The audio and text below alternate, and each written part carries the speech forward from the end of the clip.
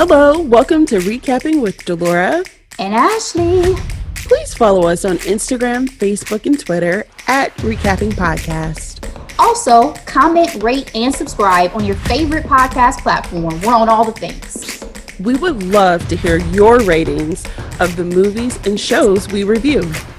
Email us your audio file to recappingpodcast@gmail.com and we will play it during the show. Or DM us on Instagram and we will post and read it on air.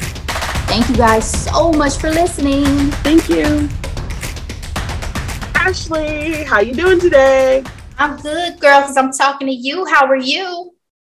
I am excited for this recap. We are recapping Rodgers and Hammerstein's Cinderella. I'm so excited. This film came out November 2nd, 1997. Ooh, okay, it is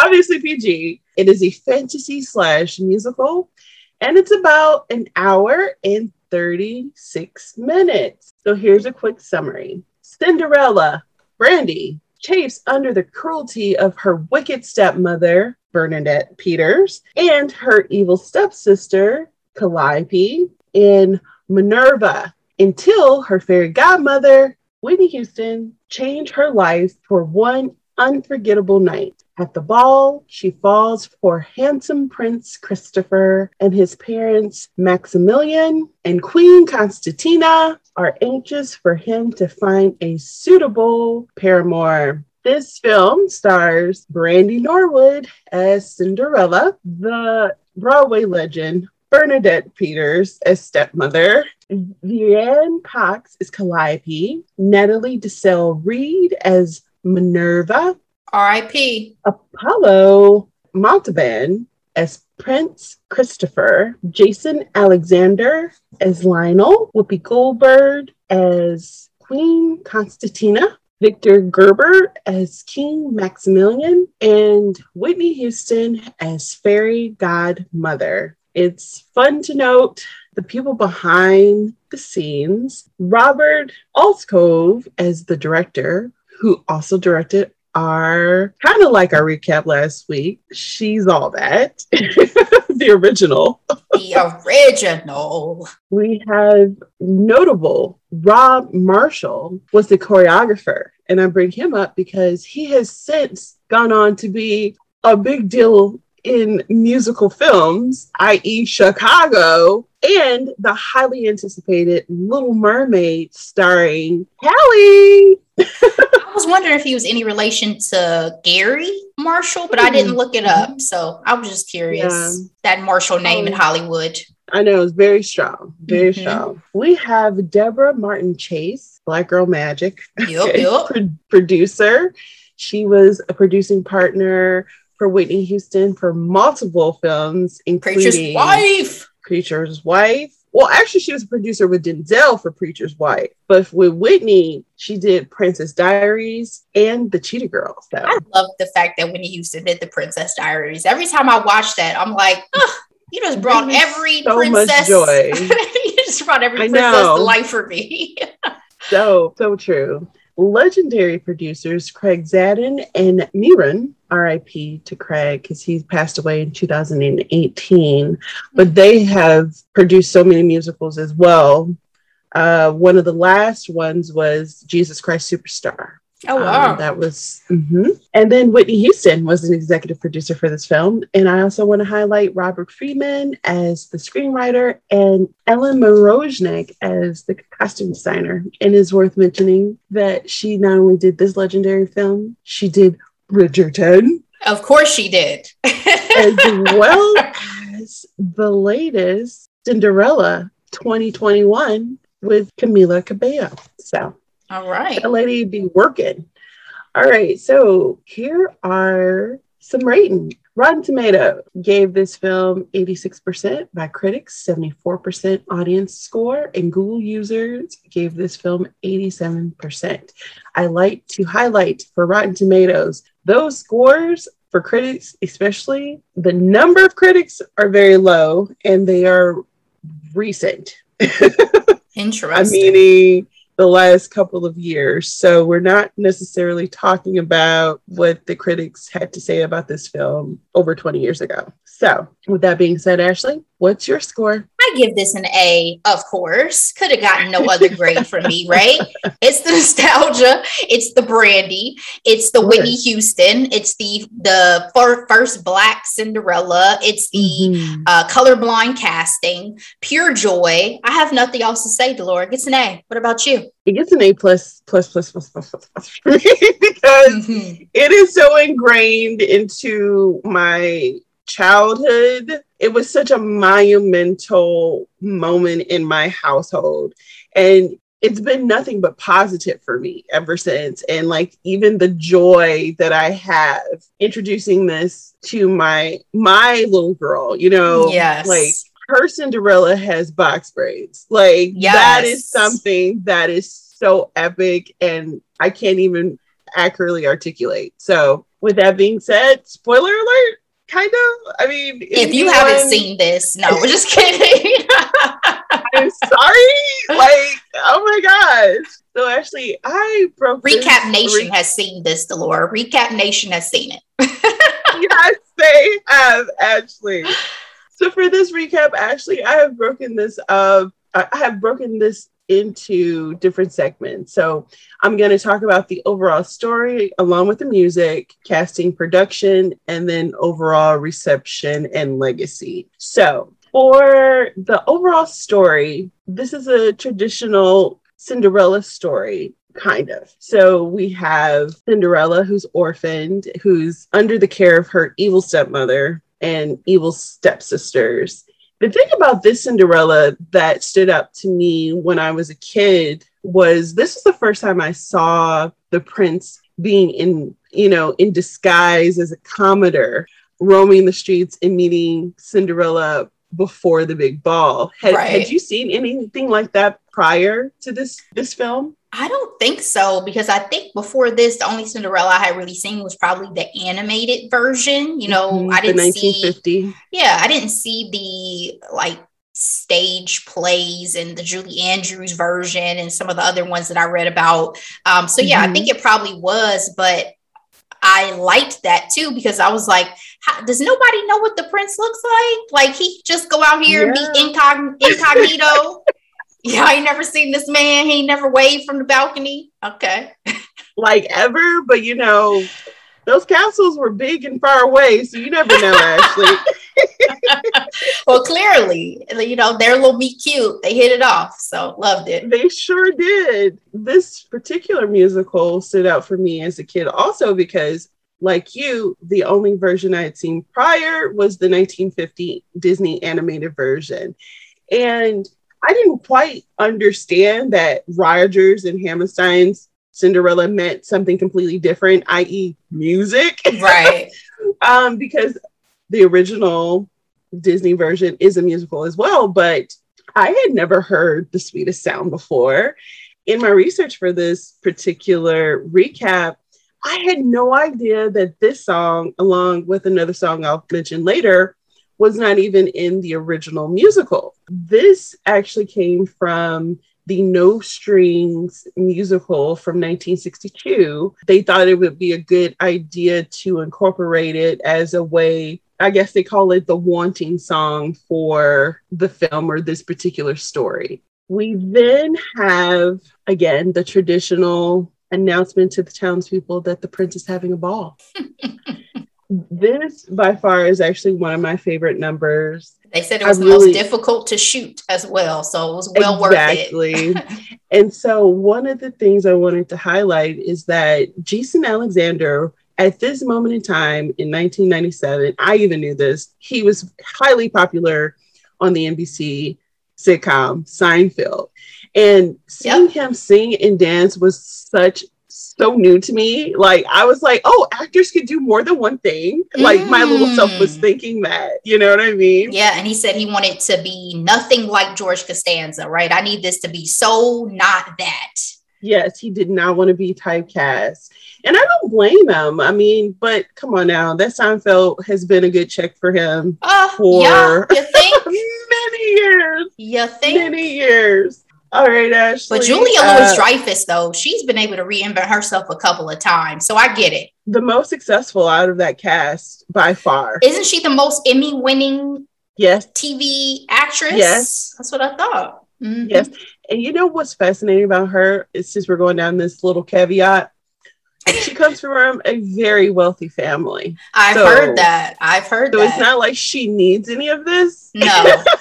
But the roles she's taken and the things she's done, like I was a big Veep watcher. Like I still rewatch Veep all the time. I mean, it's her sense of humor that I connect with. And then the new Adventures of Old Christine, I still watch that ish too. Like I'm legit a fan. Now that I think about it, I'm legit a fan. So I even enjoy her on her little cameos when she's been on Curb Your Enthusiasm. So yeah, I mess with Julia. Do you think, girl? Very nice. With the traditional Cinderella story, we have the quintessential Cinderella song, In My Own Little Corner. My favorite. I was going to ask, actually, what was your favorite song in this musical? That's my favorite. I think we talked about this on a previous podcast, and I don't know what it is about that song. It may be like the longing and whimsy of it. It could be the dreaminess of it and the fact that she's, kind of imagining a different life. But, it still touches me every time I rewatched it. I love that song. Not that first of all the songs are great. Let me be clear about that in this film. They all make sense. Bona fide bops. Yeah. Okay. Yeah. La la la la la la la. It's Jordan Bed Dreaded, damn it. Lord, you can't be busting this song out every podcast now. We moving on. We done with He's All That. We moving on. But no, that probably is my favorite of these. But Impossible, I love too, because who doesn't want a duet between, powerhouses? So The Voice. Who doesn't want it? Loved it. One of the things I loved about this musical was, Brandy is such a star, but I think I was like 11 years old. She was that girl, right? She was starring in Moesha, and everybody knew about her love for Whitney Houston. So to your point, when they sang Impossible, it was so epic. I don't know what could match that level of epicness today. That you have like a young talent and like a legendary talent. Yes. That's hard for me because things of our childhood always hit you on a different level of nostalgia. Like I know that there are great artists today, but there's nobody that I probably hold in the same regard as I held Whitney Houston and held Brandy in terms of talent at that time. Because girl, me and my brother met Ray J at a Brandy concert before this happened. It was Knott's Berry Farm in California was where we were. So we still had this little picture of me, my brother, and Ray J from that time. So, I felt like I knew Brandy vicariously. You know what I mean? So I had skin in the game. I hit it first, Ray J.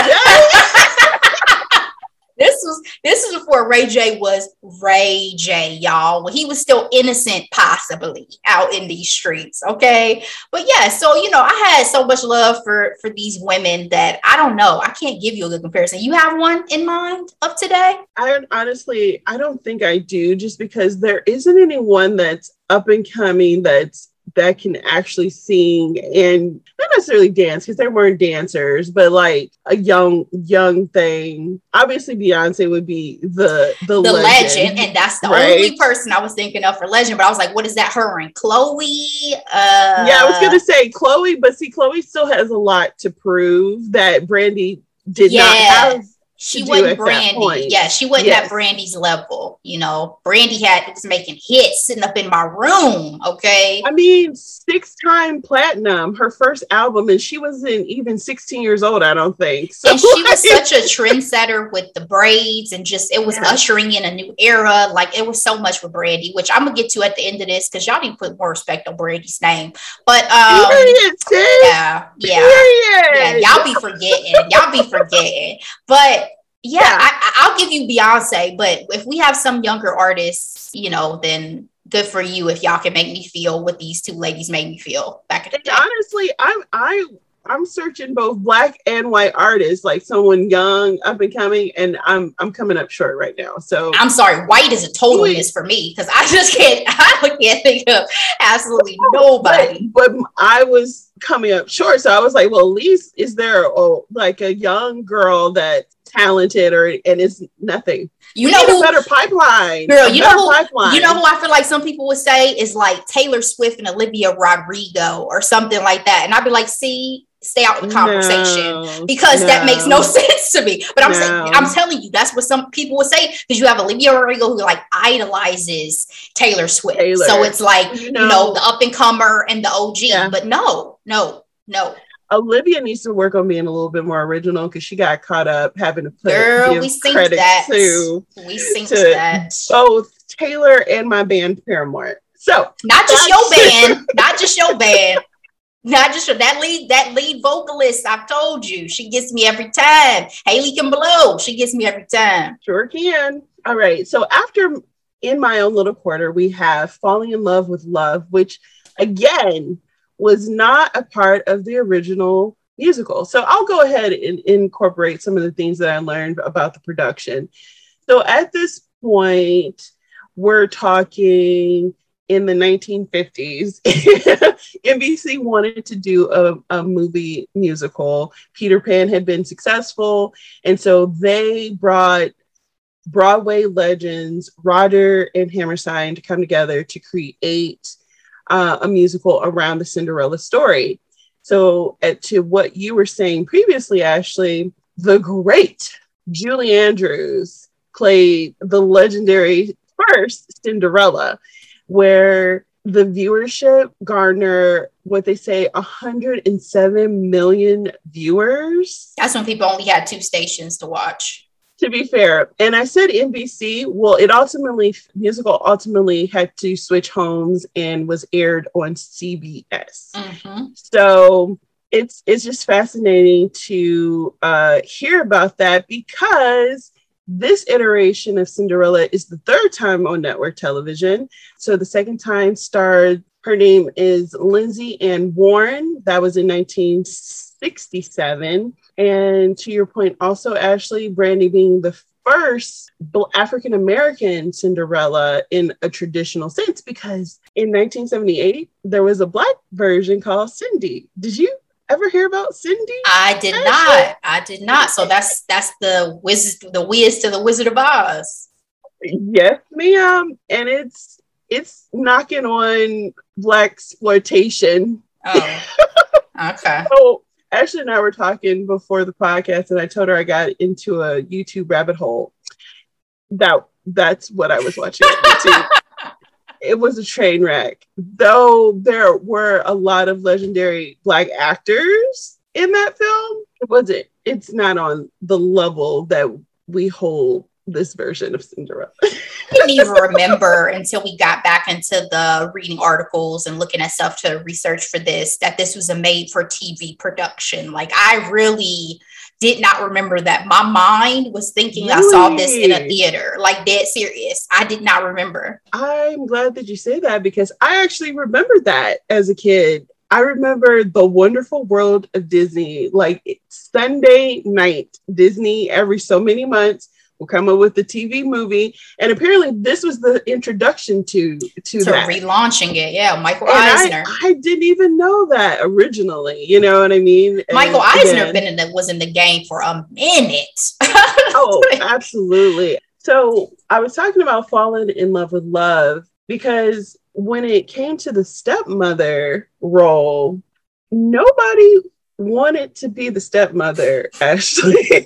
All the white actresses were like, nah, I'm good. I'm not about to brutalize the first Black Cinderella. And it made sense. But that made so much sense. And they asked some big wigs, okay? They invited Bette Midler, and they were like, nah, I'm good. They said Michelle Pfeiffer was asked. Yeah.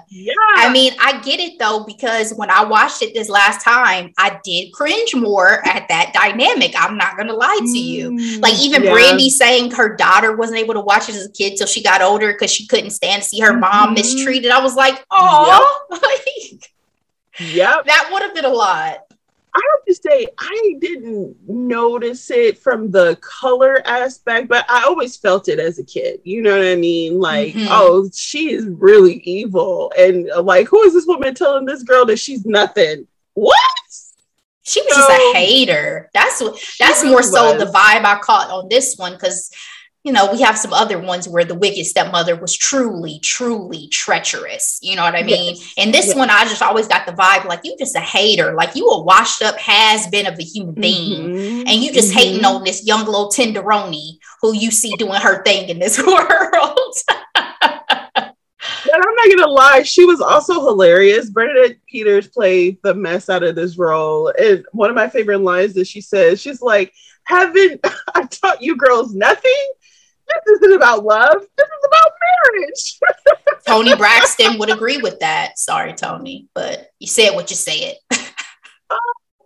But they have the great Broadway legend Bernadette Peters sign on, and there's no song for her. So they again went through the archives of Rodgers and Hammerstein. And for those who may not know, they have both done projects individually as well. But most of their stuff that we know, they've done together. They found in Rodgers' catalog from the musical The Boys from Syracuse from 1938, this song called Falling in Love with Love. And they thought that was a perfect opportunity for the great Bernadette Peters to showcase her voice and have a moment to shine. I love that montage, Ashley, when they're like getting ready during the song. It always stuck with me. So the big song, Ashley. Cinderella reprised her song In My Own Little Corner. She's really sad. She wants to go to the ball. Her fairy godmother shows up with this wonderful curly hair. I just love fabulous. How like relevant it is more now than it was even back then, with like coming through with the curly hair. Like, natural. Thank you, Whitney. She looked amazing. I love the gold dress. I love the whole look from head to toe. In one of the interviews I saw getting ready for this recap, Brandy mentioned that one of the things that she's excited most with a reintroduction of this particular film to the new generation is that they get to see Whitney in her splendor, right? Yes. They can see how spectacular and special that she was. Don't make me cry. It's so hard to say that. Don't make me cry, because this is the Whitney that she will always be for me. You know what I mean? Absolutely. But I agree, that makes sense. There's a lot of younger generations who never got to see Whitney at the height of her career and the height of her power and talents. And I also wonder, now that I know that Whitney originally was going to be Cinderella, but this took a while to produce, what that potential iteration would have ever looked like. You know what I mean? Because I enjoy Whitney as an actress. I don't know if a lot of people loved her, but The Bodyguard is one of my favorite movies of all time. So if I could have gotten even more, but I'm greedy in that way. So I loved her as a fairy godmother.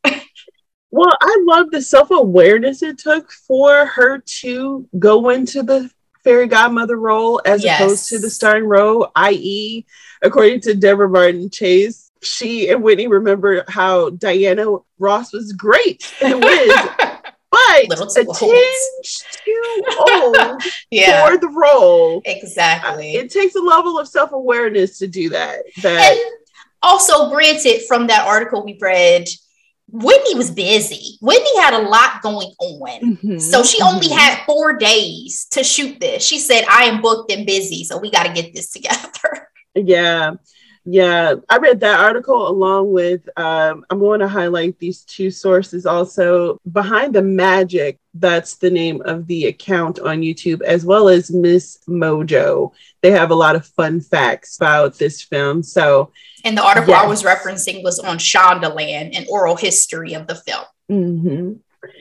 And honestly, it's a lot of the same things, but there are certain things here and there that was kind of fun to get. And that those two accounts also cover other films. So reference. Okay. So one thing about this Impossible song that I absolutely love is the fact that when he hit that high D, yep, I feel like I still get chills to this day when she hits that note sometimes. Like, because I've watched this movie, I can't tell you how many times, but if I'm like really into it and I'm singing and sis goes impossible, I was like, yo. She did that raw, Laura. She did that with no vocal warm-up. They had to have her come back in and re-record because they weren't able to get that initially. She came in, she had just been doing vocal work, like talking, and they're like, hey, we need this high D.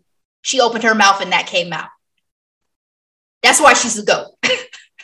The voice, okay? My goodness, y'all don't understand. Y'all don't. Y'all have no clue. Like, breaks my heart. Breaks my heart. Phenomenal. We finally make it to the ball, Ashley. One of the things that I love so much about this film is my Cinderella wears box braids, curly box braids. Like, I just can't get over that. I mean, tiara and all, gorgeous dress and all. It's the hair for me. It's the hair for me. Absolutely. Can I say something real quick too while we talk about her and the prince? Was this Prince the original Prince Harry? Because I got such Prince Harry vibes watching this time. I'm like, this man is not interested in life and societal restrictions inflicted on him. He fallen in love with a Black woman. Bump what y'all think. Even though obviously his daddy was also married to a Black woman. I'm just saying, I'm just like, you are Prince Harry in this film. I didn't even realize. That is so funny, Ashley. But to be fair, this is a trope that's as old as time. You know what I mean? It is, but I just, I'm giving credit where credit is due, that I appreciated the Prince Harry vibes that I was receiving. Yes. And one of the things that I love about this moment is when Brandy's at the top of that staircase and you see the prince staring up at her, Apollo, the actor, was like, I legit lost my breath. He was like, there was no acting. He was like, she was stunning. And I had to remind myself to breathe in that moment. And that made me smile so much. Yeah. And Ashley, can we just take a moment to talk about my first Asian bae, as far as I'm concerned? You know what I mean? The Filipino hottie. Were you surprised that he didn't do more things post this film? I'm not. Well, it just depends on what his interests were, because he came from stage and from musicals. So if his heart was in that, then I get why he probably stayed in that lane versus going to motion pictures or television. Because I mean, it's just a different medium. You know what I mean? I honestly think that there's a different. This was his first film as well. So although Brandy had done television, this was her first film as well as his. Yeah, I think there's just a different art to stage, because I know there's certain screen actors. I love Julie Roberts, but I think that she didn't do as well when she tried to do some stage plays, because it's just a different medium. So, I think if that's what he enjoys and that's what he loves to do, great. It sounds like he still had a great career.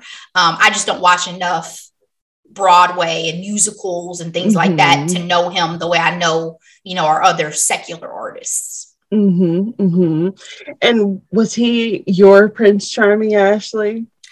I mean, sure. How does he rank? Sure. I mean, I'm trying to think if I even really get into the princes of the fairy tale universe. I was an Aladdin fan, so how does he stack up to my animated Bay Aladdin? I mean, he was up there. I loved at the time. It was just so groundbreaking to me to see a non-white actor in a lead romantic role. So I think the prince of all people. So I think it is a really big deal, and he's a hottie. I mean, I have no problem looking at a good-looking man on my television. So, I don't think I thought about it that way as a child, but for sure as a grown woman, I appreciate you, Paolo. Well, as a kid, I really loved their chemistry. I thought, oh yeah, I can get into this fantasy. You know what I mean? They had some good chemistry. It looked real. Amazing chemistry. And honestly, this is why this song is one of my favorites. 10 minutes ago. First of all, I can't even tell you all my favorites. Actually, this whole musical is practically my favorite. I can tell you the songs I don't like, right? Like, I don't need Falling in Love with Love. And then The Sweetest Sound isn't on my top 3. Obviously, Impossible is up there, and 10 minutes ago. And then the Stepsisters Lament When I tell you, when Natalie's character was like, and without any trouble, I can pull out her hair.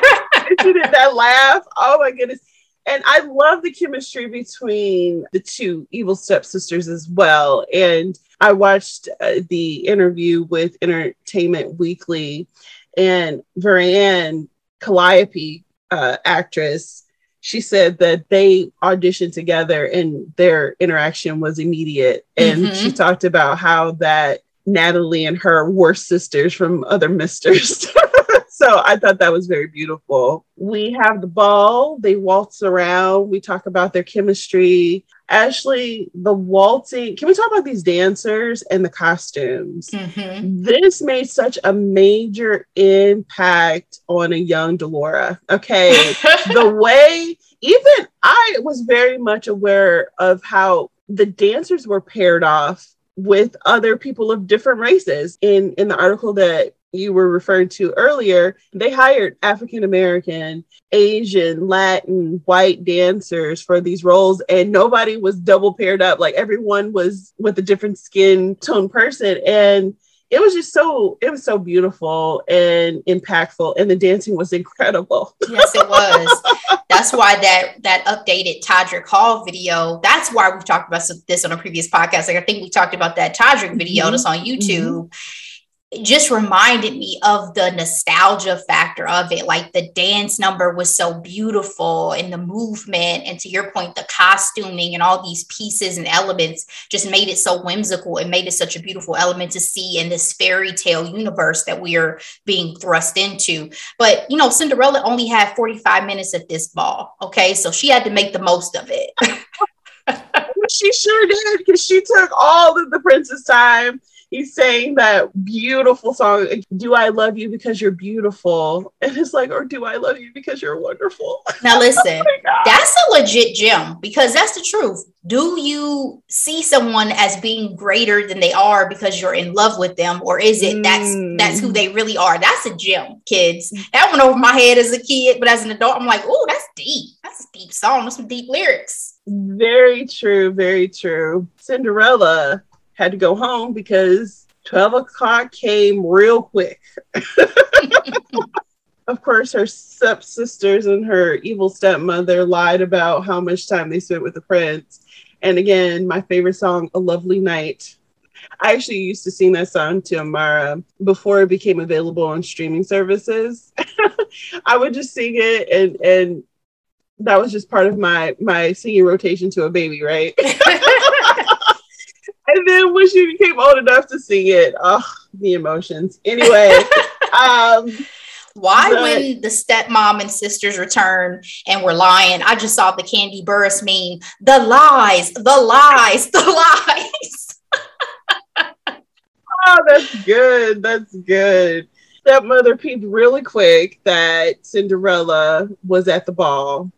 And of course, she, out of being a hater, to quote you, Ashley, she proceeded to tell her that she was nothing. And then the great search for the woman who wore glass shoes to a freaking ball commenced. But one of the things that was revolutionary about this particular version of Cinderella compared to the traditional 1950 version, the fairy godmother kept saying, and I don't know if you noticed it in your more recent watch of this film, "Stop dreaming.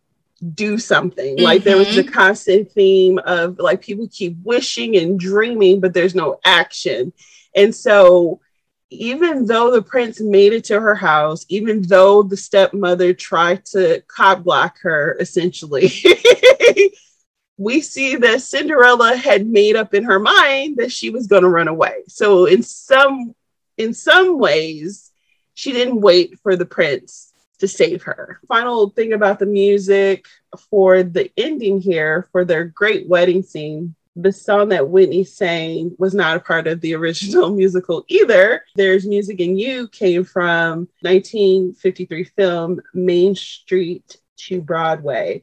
And it has excerpts from Allegro, which is a 1947 musical. So Ashley, I'm going to talk a little bit more about the casting and production of this film, because these two elements are what made this rendition pop for me. The producers were tirelessly diligent in this multicultural casting, so much so that they were very aware of having the first Black Cinderella. I was feeling some kind of way to know that even though they knew Whitney was supposed to be the original Cinderella, Whitney hand chose Brandy to be this Disney exec wanted Jewel to be Cinderella instead. Were you surprised to see something like that, Ashley? I said Jewel. I mean, the irrelevance is what caught me more than anything. Sorry. But you're talking about cute, girl. Yes. But again, you're talking about she was never on the level of Brandy in terms of popularity or any of those things. And it's just unfortunate because we know that still comes into play with Hollywood in terms of, do we need to have everybody in the cast Black? Can't we just have a white lead still and have some Black people as the background and as the supporting cast of characters, because it's, we can't have both Cinderella and the fairy godmother be Black women. No. Principal roles. What's that all about? But you see, they did name that man. They were very nice that they did not name that man. Kind of like Harry and Meghan. I'm just joking. Oh, yeah. The other thing about the casting was they originally wanted Julie Andrews to portray the Queen, but that was shortly after she suffered vocal trauma from surgery. That was really sad. I like the thought process of wanting to have her on there because she originated the role of Cinderella, right? Yeah, so but you see, she still got her moment in Princess Diaries inclusion. She sure did. Yes. And that's the thing that I thought was interesting. I'm like, I wonder if Whitney was obsessed with Julie Andrews. You have your icons, and Whitney knew the caliber of, being in charge of a Roger Hammerstein's musical too. She was like, you don't play with R&H. Like I'm like, I love the singer lingo and jargon of it all. Whoopi Goldberg was someone that they had in their back pocket, Ashley. They originally asked her to be the evil stepmother, and she didn't have time for it because she was red hot with Goldberg. Okay, this was before she was a little iced out in Hollywood, But she's the one that brought Victor Gerber to the scene because he had been an actor on stage. And this was one of his first films, as not the very first, but, it was a big transition for him. Just this and, little known film called Titanic. Yes. Small film. The film that he kept referring to as, I just did a film where I was just in a water tank all day. Right. The blockbuster film known as the Titanic. Okay. The other thing that I also enjoyed in my research, Whoopi, in the cast interview with Entertainment Weekly, she said that we were Hamilton before Hamilton. And I was like, talk your talk, Whoopi. Yeah. If that's not true, I don't know what is. Yeah. And in that same interview, Apollo mentioned, he was like, if you wonder how an African-American woman and a white husband makes a Filipino child, he's like, love plus love plus love. Y'all ain't got to worry about all that. It makes sense. I love every story I heard about Whoopi from the set, from her Harry Winston jewelry that she was able to get and wear every time she was on set, to the demeanor she had around everybody, even when kids were brought on set. And she was a smoker, but she stopped smoking if kids came on. She said, I wanted to create an atmosphere of magic because I wanted the kids who came on, their experience as a fairy tale. I wanted them to have a good experience. So everybody spoke so highly of her. And I think that just says so much about you when it's not just, people don't just speak highly of your work. They speak highly of you as a person. And that's always been the case with Whoopi, because the people on The View love Whoopi, I was just also going to say that one thing I noticed this last time I watched it too was how outspoken she was as the queen. Because in other iterations, the queen is not the outspoken one. It's the king. It's the dad who's pushing him and talking to him. But in this case, she was the one. And I was like, hold on, does she have have the crown? Was she queen and Victor Garber was just,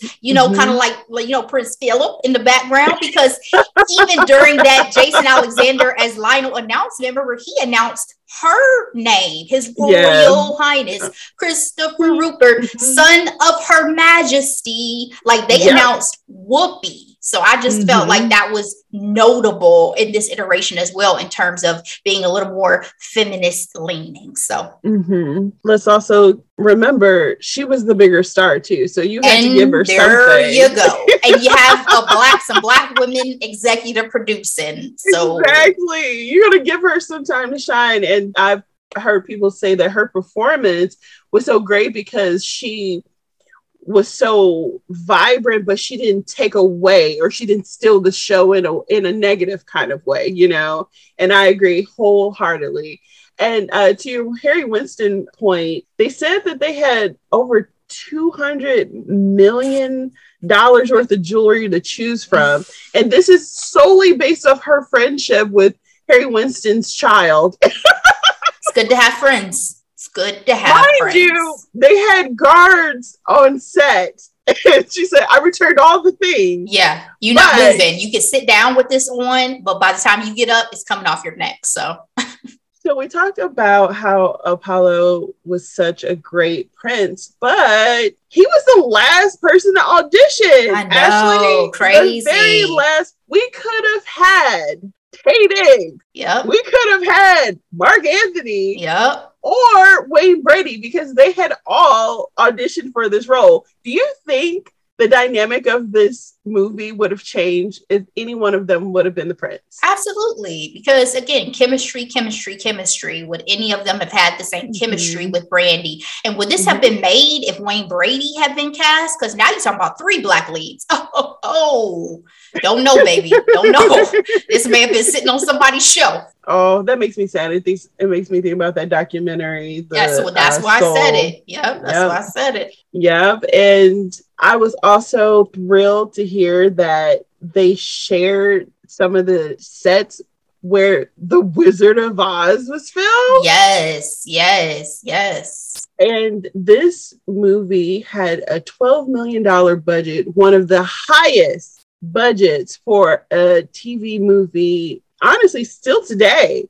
And in my opinion, it has been worth every penny. Ashley, let's talk about overall reception of this film. 6 million viewers for this film. And Disney had never put a TV movie on VHS at that point. So this came out November 1997. By the late winter of 1998, they were able to sell 1 million VHSs. My sister and I wore that VHS tape out. When I tell you, we rewind songs over and over and over again. I almost feel sorry for my parents, but then I don't. You know what I mean? You had to learn the words. Yeah. It's not like we had lyric books. But it was upsetting. It was upsetting. Another part of that, though, is that Disney had to threaten the video stores to promote it. Another example of there being discrimination in terms of wanting to give that movie a shine. Yeah, but actually, this film actually didn't get much love from the critics. They were not impressed. It actually took. What do the critics know? What do they know? What do they know? Exactly. Speaking of not releasing things, Brandy's record label and Whitney's record label have never came to a conclusion on the freaking soundtrack. That is heartbreaking. I had to learn this the hard way, Ashley, because when it became available earlier this year on streaming service Disney Plus, I was like, okay, let me download the soundtrack. Well, the only Rodgers and Hammerstein's versions of the musical are from cast albums from several years ago. And it was the first time that I noticed that some of the lyrics were different from the Brandy version compared to the original version, because in Your Beloved song, In My Own Little Corner, they talked about being a slave. Yes. In the stepsister lament, They talked about her skin being white and pink and all that. Yeah, I did hear about that little switcheroo, but I don't think I would have enjoyed it as much with the slave reference. But it is unfortunate. Like I read that Brandy's gonna try to get it still made to this day, but man, name me another great Whitney Houston movie without a bomb soundtrack. I mean, that's just upsetting. It would make everybody so much money if they released it. It makes no sense. And the only reason that I saw was that Brandy's record label feared that, based off of the popularity of the musical, it would hinder her ability to be a recording artist. Well, they wanted her to be urban, and they felt like this was too pop, and that's nonsense, right? Stupid. Whoever made those decisions were not very wise people. So, cultural impact and legacy, Ashley. We can see the cultural impact because we have Halle being Little Mermaid and Yara Shahidi being Tinkerbell. Mind you, it's been over 20 years, but I really do feel like Brandy being the first Cinderella played a major role in that. What did you think? Well, even since, Camila Cabello is a Hispanic Cinderella. Latin artist who just got to release a Cinderella. So yes, it continues to make a difference in the casting that has happened for that particular film. And to your point, for I'm sure Disney as a whole and for film as a whole, because once these big companies, the Disneys, the whoever's, see that something is able to be successful, then they will duplicate that formula, but only until there's that barrier that's broken. So absolutely, they broke a barrier and ushered in an opportunity for all the other women and people of color to have more opportunities, period. Speaking of first Black Cinderella, Keke Palmer in September 2014 became the first Black actor to play Cinderella on The Great White Way, Ashley, Broadway. Yeah. So how does this Cinderella compare to other iterations? As I mentioned, I talked about the animated version of 1950, our favorite that we kind of talked about offline, Ever After, starring the wonderful Drew Barrymore. Ashley, there's also Into the Woods. There's a Cinderella. Anna Kendrick plays the iconic role. That was back in 2014. A Cinderella Story starring Hilary Duff. That's a fave. That's a fave, actually. I love that one. Selena Gomez in the 2008 version. And then the live action version of the original 1950 version came out in 2015, which was hella boring to me. And then Camila Cabello. So did you watch the Camila Cabello? What were your thoughts on that iteration? Did you enjoy it? It was cool. Did you hate it? No, it was cool. I feel like you want me to hate it. It was cool. I enjoyed Billy Porter and his magnificent entrance and gown and everything as the fairy god person. I don't know if we're supposed to call him mother. He was like fairy godmother. Yeah, there you go. I loved the update to some of the things. Like, again, I felt like we got a little bit more of a feminist take on it with Brandy's version. But in this, she's a stylist who has bigger dreams. She's not really seeking marriage. There's just a lot more that went into the storyline of it that I enjoyed. But does it trump this version or some of the other versions I love? No, but it was cute. I watched it. What'd you think? So I kind of started hate watching it, and I still didn't enjoy it as much. I was going to give it a chance because it had on my face. You had Pierce Brosnan, you have Minnie Driver, Billy Porter. They are aging like fine freaking wine, by the way. Both of them. But you don't understand. Pierce Brosnan is one of my favorite Bonds, period. Like, yeah, he probably is my favorite because, Sean Connery do respect my OG, but Pierce Brosnan was my 007. I actually quite enjoy Craig. Daniel Craig. Daniel Craig. I want to call it Craig David. You remember the UK artist? Yes, that musician, black dude. Okay, anyway, I actually love the ruggedness that Daniel Craig brings to Bond. I hated it. I was like, this is not Bond. This is just a different hero. This is not James Bond. James Bond is smooth. Okay, James Bond is in a suit, ladies' man. He ain't this little blonde hair, rugged, look like he could put his face through a wall. No, that's not James Bond. Whatever. It's not James Bond. But I'm done. James Corden is in the movie. You know, I'm not a big fan of Camila Cabello because I don't feel like she's actually addressed her racist comments in the past very well. So, you know, I feel some kind of way about that. Yeah. But basically, I was and the great Idina Menzel. So I was going to give it a chance, you know. Oh, yeah. That was another element I liked, that the evil stepmother was relatable, and you saw the changes in her character. Mm-hmm.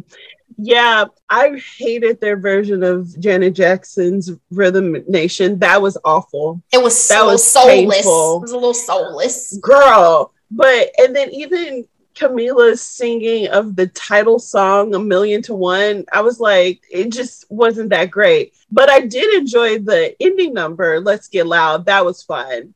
The Prince also was boring to me. Sorry. Yeah. He's basic.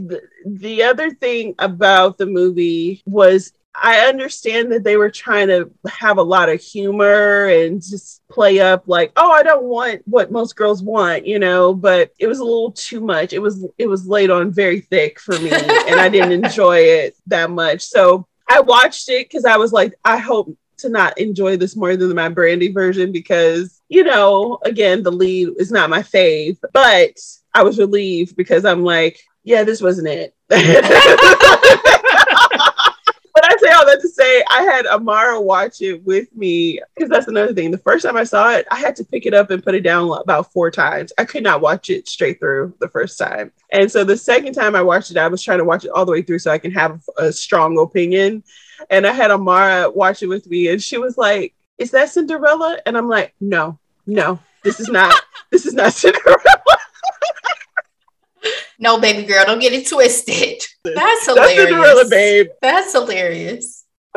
But speaking of the lasting impact of this version of Cinderella, the 1997 version, Billy Porter said in interviews gearing up for this particular movie that he was inspired by Whitney Houston and all he wanted to do was be a fairy godmother, and the fact that he got a chance to play one was a dream come true. I love that.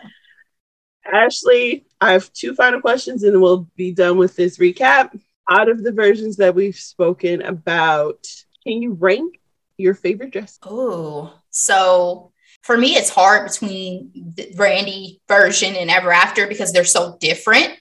Mm-hmm. So we're talking 1600 France. Yeah. And one is a literal drama that is Cinderella, but it is so much more layered and deep and all of that. So if I'm going to be 100%, I would say that for me, Ever After is probably number 1. And then this version is number 2. And then all the other iterations, I just don't really care that much about. You know what I mean? Like, I'm just going to be honest with you guys. Like, the Hilary Duff is probably number 3 just because I used to watch that a lot. And I really thought that was really cute. Regina King is in that one, which I'm like, that's when she was. Yeah, she worked in the restaurant, her dad's diner. Yeah. So, yeah, that's probably number 3. And then, I don't know, maybe the original Cinderella cartoon is number 4, and then so on and so forth, because all the other ones are just like hit and miss. I don't care if I ever saw those again. What about for you? My number 1 is Brandy, and it was very hard because Drew's was a close second, because those wings. He was like, I'm gonna make you fly, and then that moment when she's like, just Brandy. And it was just, I mean, it was a film. That's the thing. It's like, I love Brandy and Whitney Houston, and it's a musical, and I love that. But the Ever After is a film, and the sweet revenge that happened to the mom and the stepsisters at the end, you know, it was just, it was so satisfying. So we should put that in our TBT list of potential recaps in the future. So, because I'm never sick of that movie. Never, ever. That's on Disney Plus as well, guys, in case you want to watch it. Okay, so Brandy, Drew's, and then my number 3 comes from the boring version from the 2015 Cinderella. I'm not gonna lie that the waistline was a little bit too small to the point where I'm like, this isn't healthy, but the movement was epic. I guess the costume designer said that she wanted the dress to look like watercolor. And that movement and the color of that dress was just gorgeous. So those are my top 3. Okay. All right, Ashley, do you have any final thoughts for this film? I just have a final thought going back to my original statement about put some respect on Brandy's name. So this is for Van Lathan directly. Okay. Yes, okay. Because this was brought up on an episode of Higher Learning. And anyone else, honestly, who has somehow forgotten, Brandy is not, nor will she ever be referenced as Ray J's sister. Okay. Brandy is an icon.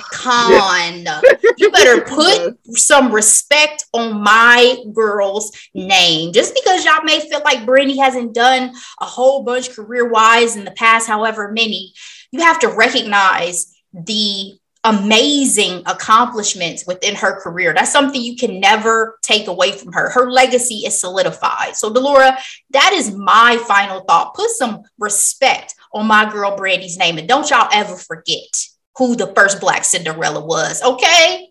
Period.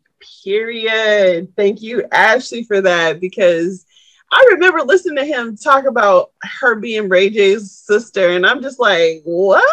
He had lost his mind that day. He had lost his mind.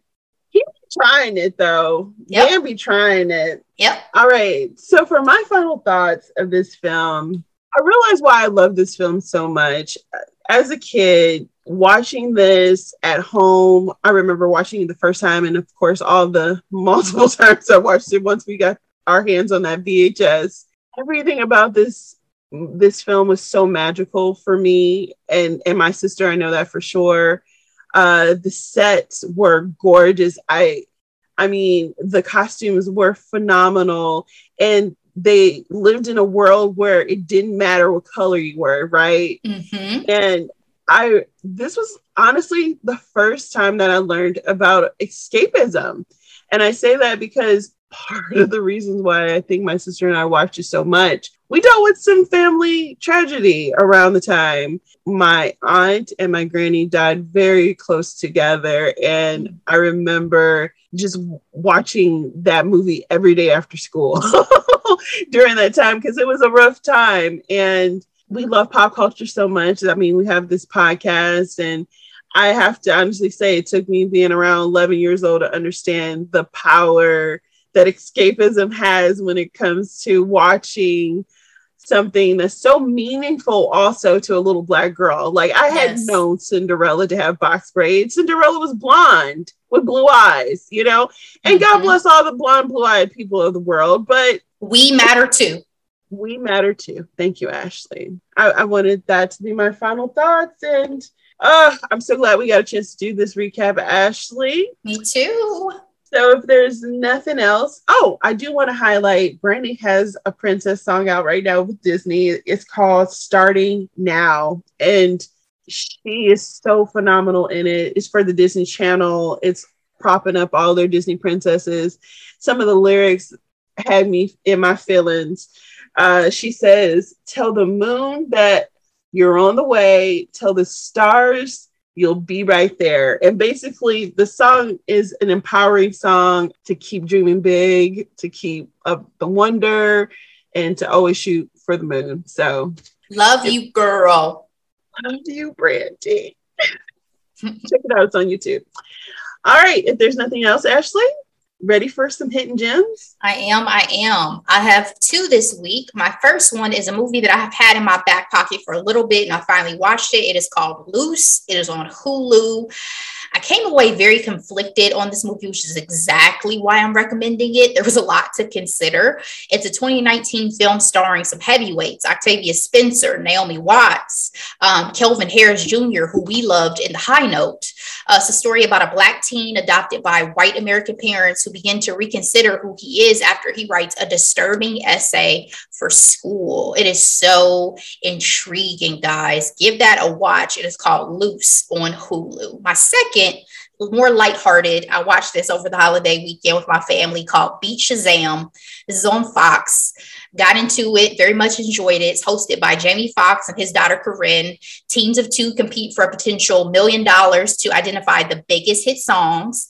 It is not my best game as a player because I'm not the best with song titles, but I had some unexpected wins in there. So it's yet another reality competition show that I'm adding to my list. So I suggest you guys check it out as well. That is Beat Shazam on Fox. And those are my 2 hidden gems, Delora. Thank you, Ashley.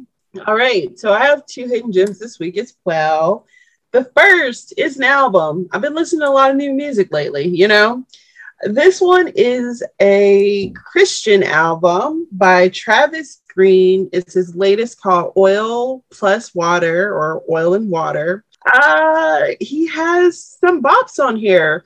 There are some songs that seem a little bit experimental in terms of like where the beat's going because I'm like, oh, where are we bopping? Okay, but it's beautifully made. One of my favorite songs on this album is called Somehow, featuring Kiara Shared. Sis inherited that voice from her mama and her aunties. Okay, there's this part where she just had me, you know how that meme when you take your earbuds out and they're smoking, right? I was like, sis, that run. Oh, flames. But honestly, it's a total of 10 tracks, and I really thoroughly enjoy all of them, really. Oil and Water featuring Anthony Hamilton, wonderful. I mean, honestly, bops. So if you love Christian music, it's an album for you to try. And my second hidden gem this week is a brand new movie available on Netflix called Afterlife of the Party.